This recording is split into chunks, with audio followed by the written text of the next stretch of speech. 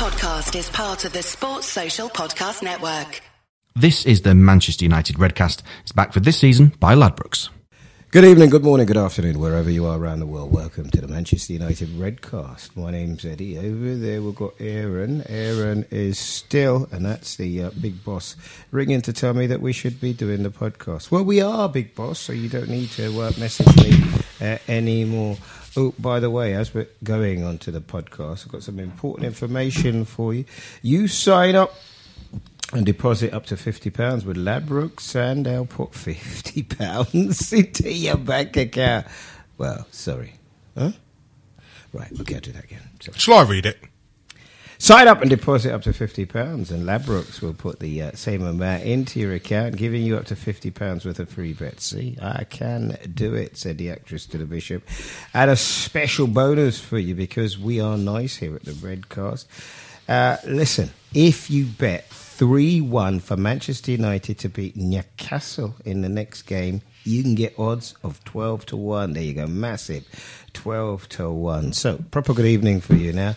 This is the Redcast here, supporting the greatest team on earth. And because I am a man of my word and I like ice cream as opposed to custard with my humble pie, Aaron, the first thing I have to say is, Aaron. I am sorry, Aaron. Thank you. Aaron, I'm sorry. Yeah, I apologise for getting it wrong. I don't get everything wrong, Aaron. Not getting it wrong, you apologise for trying to make me look like a right plonker. Is that what I did? Yeah. Well, you support Manchester United. How can you say we're going to get tonked? What kind of nonsense is that? We got tonks!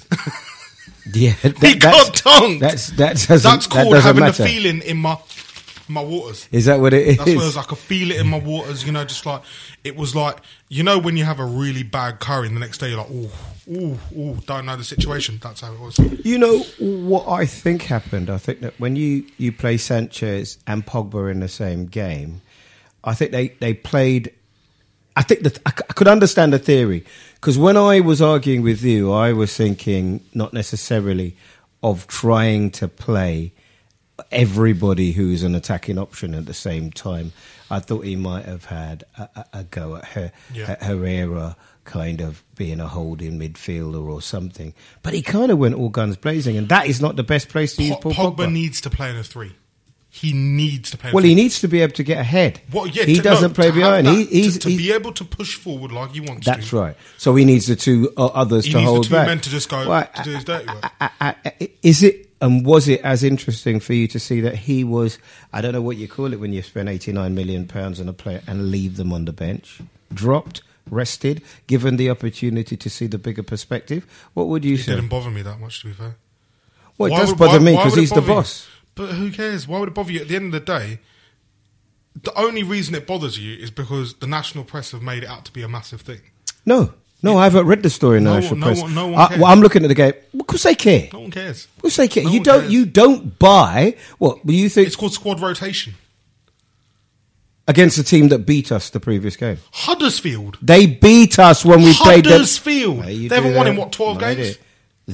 Are you listening to me? Huddersfield. They beat us the last time we played. And it's that, with all due respect to you, son, and I don't mean to patronise you, young man, but it's that kind of taking your eye off the ball, assuming that you're going to win, taking people for granted, that loses us points. I'm not assuming we're going to win. I'm not taking my eye off the ball. The fact of the matter is, we've got a squad assembled with multi-million-pound footballers. So any squad member we play is... At the end of the day, if they're still there, it means they're good enough to play for Manchester United in any given fixture. It's not a case of, we'll rest you for that one because you're not quite good enough for that one. But, no, that's not how it works. I don't know. Because if that was the case, what is Chris Smalling still doing in our back line? Well, I think you've given Smalling a really hard time over the last week. And I think the reason that I don't give Chris Smalling a hard time is I think the ridicule needs to be shared equally between him and the other Chuckle brother. Phil. What a lovely goal he scored. But the fact that it was for the team doesn't really matter.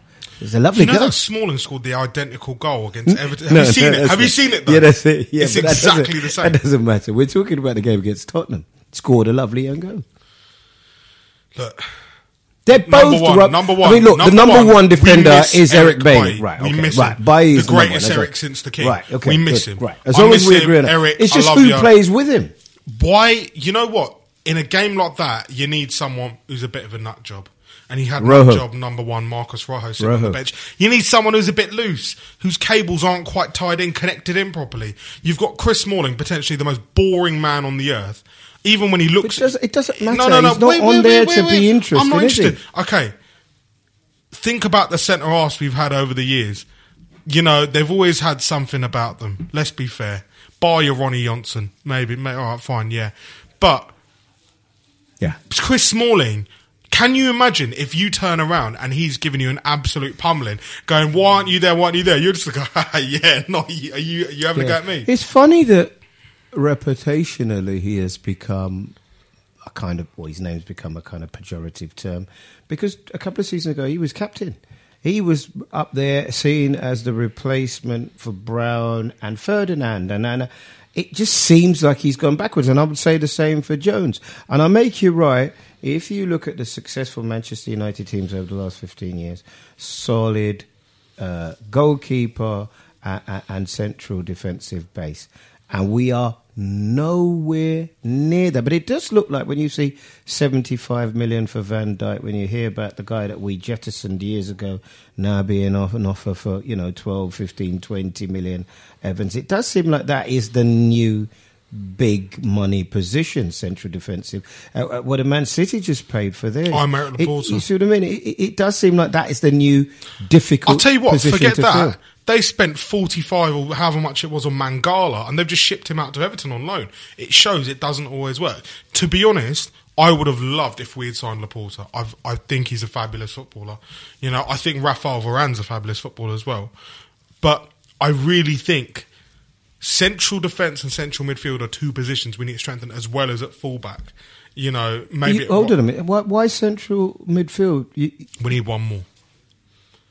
One more. Someone... We need someone a bit dirtier than Nemanja Matic, who's a bit more cultured. Basically, we need Roy Keane. Yeah, we see that Chelsea are missing Matic, and do you know what I mean? Yeah. He's one of those guys that does a sweeping up job. Why, before the break, why was the mopped-haired one withdrawn? What is the secret? Because apparently he's had knee surgery. But until we get this standard Instagram photo with him with his thumbs up and everything in a cast, I don't believe it. It's very weird, isn't it? I've seen it a couple of times. I saw it with Arsenal and the boy that's lost all his money now. What's his name? Aboué. The substitute being substituted. But it isn't something you see very often, is it? No, unless they're actually seriously injured. Yeah. No. So why are you being To be fair, so I wouldn't have brought him on in the first place. I think that in a team, when he's playing against a team that lacks height in their attacking positions, he tends to lead with his elbow a lot. And he leads with his elbow, and then he gets booked and he gets frustrated. When you're playing against the likes of Peter Crouch, he's the man to have, because he'll go and he'll man mark him out of the game. But when you've got a technical player like Song Heung-min and someone like Dele Alli and Christian Eriksen who are going to run around you, and Herrera is the man, he's off the boil, granted, but I still would have brought him on in the first place. Yeah. Some interesting decisions that have to be made by our manager. We'll talk about the next game. And also why tomorrow, where sitting here in London on a Monday, is such a big day for Manchester United. This is the Manchester United podcast. I'll try that again. The Manchester United Redcast here, and we'll be back in a few short minutes.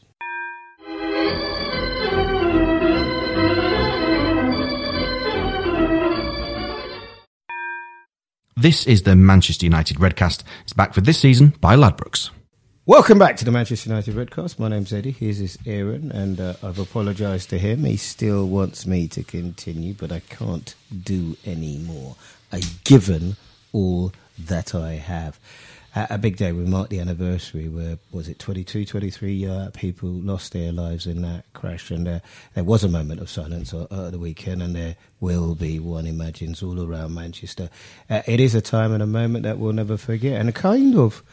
I remember talking to my dad about it, a kind of a moment that cemented Manchester United in the hearts of Brits, because there's nothing like a tragedy to kind of really pull people together, is there? No, and I think as sort of time goes on, we're seeing so many more people come up with tributes. I know Paddy Parkley's brought out a book. BBC 5 Live are doing a special tonight at 9 o'clock on the Monday evening to commemorate Munich. You know, it's another milestone. It's 60 years, and it's sadder and sadder when you think about it. I read an interesting article, and for anyone who knows me well, they know about my passionate hate for Real Madrid. I've got deep hate for Real Madrid. But Real Madrid helped prop up Manchester United when Munich happened. Another point I wanted to make was about Jimmy Murphy, the man who is so often overlooked. So Matt Busby is obviously rightfully given credit for rebuilding the team, but Jimmy Murphy kept the club going. He kept the club going. He went to every funeral and he looked after the team. And you know, the things that man did were incredible. Yeah, could you imagine? I mean, I don't want it to, but just think if something like that happened today. I mean, it did, didn't it? In where was it? Somewhere in South America. It did happen, didn't it? Chapecoense. Yeah, but you know, it must have been so huge. The difference is, Eddie, if Munich happened today to Manchester United, the club would be able to fund itself and rebuild itself. God forbid that ever happened. Different world. Back in 1958, there was no commercial deals, you know. And let's be fair, the fault of Munich lies at the feet of the Football League. They were unwilling to move United's fixture on the Saturday because they were playing in Belgrade, Red Star Belgrade, in the European Cup, and Alan Hardacre refused to do it and bow to Sir Matt Busby because he so desperately wanted to play European football, and it was sort of that fateful night in Munich. And you know, I think back to 10 years ago. I remember it. We played City. You know, what an emotional day that was at Old Trafford. I've still got my bar scarf. I still remember it. You know, the Pipers bringing out the teams, and it was just a crazy occasion. And of course, we went to achieve great things that season. You know, winning the European Cup and bringing it home for them and bringing it home for some. Yeah, I think that, you know, there's a symmetry sometimes to life, isn't there? And a kind of, it makes sense. Look, I may ask you before the end of the show, are we likely to win anything this year? But apart from the 12-1 odds for a 3-1, I mean, here's another one of those games that, you know, on the face of it, you've got to win, and you should win. If it weren't for Man City, we'd be having a magnificent season. Yeah. So, I mean, I do think sometimes we have to be measured in our response. And it is still a works in progress, that too. City are the darlings of English football now. They cannot do anything wrong. Pep can't do anything wrong. We've had our time in terms of in the sun, you know, when we were under Sir Alex Ferguson and we were most feared and most hated. There was always going to be a shake or... Yeah, but they're not hated in the way that we were. They're not hated in the way we are. They're not hated in the way Chelsea were. There's something about them. Yeah, no, they are the darlings of English football. Pep can't do anything. It's really interesting. But you know the world and how the world works. It's not going to be like that. The fact of the matter is, you know, we need to be winning at the weekend. We need to build some form. We need to start playing attacking football again. I really think, you know, it's amazing when you read how we took Sanchez on a effective in an exchange with Arsenal. Yet Arsenal fans think they got the better end of the deal with Mkhitaryan. You know what? We've got a world-class attacker. You know, and if you look at the ranks, Mourinho is slowly bolstering the ranks. Yeah, but I understand. I mean, there are deals which are good for everybody, and that's it. Mkhitaryan is now rejoined forces with Aubameyang. They have a relationship. That 3 assists, and you want him to do what? We don't want anybody to leave Man United and not do well. From Man United, I believe all clubs, apart from the two big ones and maybe Bayern Munich, are downwards. So he's gone down to Arsenal, and maybe now he's playing at his level. And I am being patronising, and I do wish him the very, very best of luck, but call it against Newcastle and Ken Sanchez and Pogba, because they need to work in the 3-1 is pretty good. I think the 3-1 is a good shout. Newcastle... More clean sheets we've had almost than any other... David De Gea was the only Premier League goalkeeper not to concede at the weekend, you know. 300 appearances for him, by the way. Well done, Dave. Well done, Dave. Yeah, we love you, even though you've got a really dodgy ponytail. Yeah, you leave him alone. He could have whatever he wants, as long as he's a shot stopper. I think a 3-0 is good. I think a 3-1 is good. Newcastle have lost a lot of players in January. Rafa... If Newcastle were up there, he'd be cracking up like he used to. Yeah, but he's done well, I think. I mean, when I look at the points difference, I mean, I don't know, people don't like us talking about other teams, but goodness gracious me, any of the bottom 10 can go down. And I think 3 more wins, and it's nailed on that we're in a top 4 position, and then it will be Liverpool, Tottenham, and Arsenal for the 4th place. Chelsea? No, Chelsea are 3rd. I mean, Chelsea, I think, are 3rd. I think they played 25 games on the same points as Liverpool, and I think that they will win against Watford. And I think that he's called for them to back him. It's really interesting the way this is going on. Top 4: Man City, Man United, Chelsea, and if you had to pick one of those 3, Liverpool. That's my top 4. Over Spurs. Yeah, I mean they've got more points than Spurs. They perform better against top 6 teams. Liverpool just flop when they're playing the rubbish teams, but when they're playing top 6 teams, they do incredibly well. In fact, you don't back any of them to beat them. So that's my top 4. Tell me your top 4. City, United, Chelsea. I'd go Spurs. Well, we'll see at the end. I'll go Spurs. Is there a cider on it? Half a cider on that? Yeah. Half a cider on that. There you go. Listen, we're going to wrap it up now. We come to the end of our bandwidth. 3-0, 3-1. That's what we're predicting for Man United versus Newcastle. 3-1 would be nice. You get 12-1 on that if you bet with Ladbrokes. We'll be back here next week. Aaron, you've done incredibly well. And again, one more time, I'm so sorry. Cheers, mate. So until next week, it's left for me to say, come on, you Reds. This is a Playback Media production. Get all the associated links for this podcast at unitedredcast.com. This is the Manchester United Redcast. It's back for this season by Ladbrokes. If you're a large organisation involved in managing, purchasing or making decisions on software licenses, you need Livingston. Livingston provides the technology and a large team of experts to help you understand what software is installed on your network, who is using it, and whether you purchase the right number of software licenses to legally use it. This information can help you make smart business decisions when it comes to renegotiating software licensing agreements with large software publishers like Microsoft, Oracle, IBM and others, and when budgeting for software spend.